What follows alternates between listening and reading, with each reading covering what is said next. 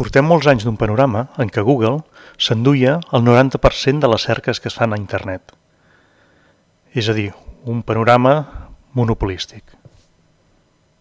A banda dels buscadors regionals, a Japó, Rússia o Xina, l'únic que li plantava cara a nivell internacional era Microsoft amb el seu cercador Bing.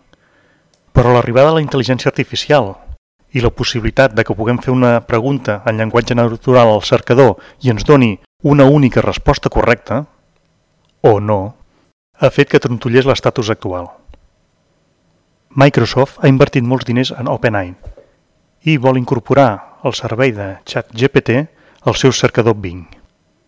I Google, que durant molts anys havia conservat el seu model de mostrar-nos una llista de resultats en els quals, lògicament, afegia publicitat, que era el que li donava molts i molts diners, ha tingut que moure fitxa. La possibilitat de que fem una pregunta en llenguatge natural i ens retorni una resposta, una única resposta, suposa un canvi en el model en què Google guanyava diners.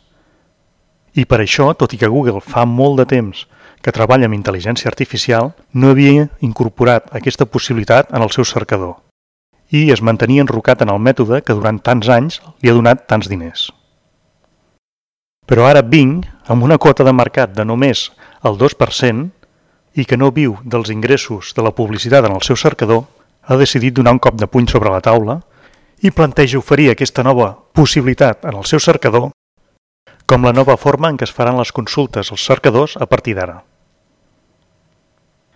Microsoft en aquest moviment no hi té gaire a perdre, però això és un torpede a la línia de flotació per a l'empresa Alphabet, que és la posseïdora de Google. Tant és així que els creadors de Google, que vivien una mica allunyats de l'empresa, s'han reincorporat al seu lloc de feina, el que demostra que perceben això com una amenaça real. Però, lògicament, no només Bing farà ús d'aquesta intel·ligència artificial. Els altres cercadors que ja existeixen també diuen que l'incorporaran. I també grans empreses com Apple, que en diverses ocasions havia plantejat crear el seu propi cercador, podrien entrar a menjar-se part del pastís que ara és monopoli de Google. Així doncs es planteja una batalla entre els grans d'internet. Però més enllà de les rodes de premsa i contrarèpliques d'uns i altres, falta saber si la gent es passarà a aquesta nova manera de cercar, que és la premissa de tot això.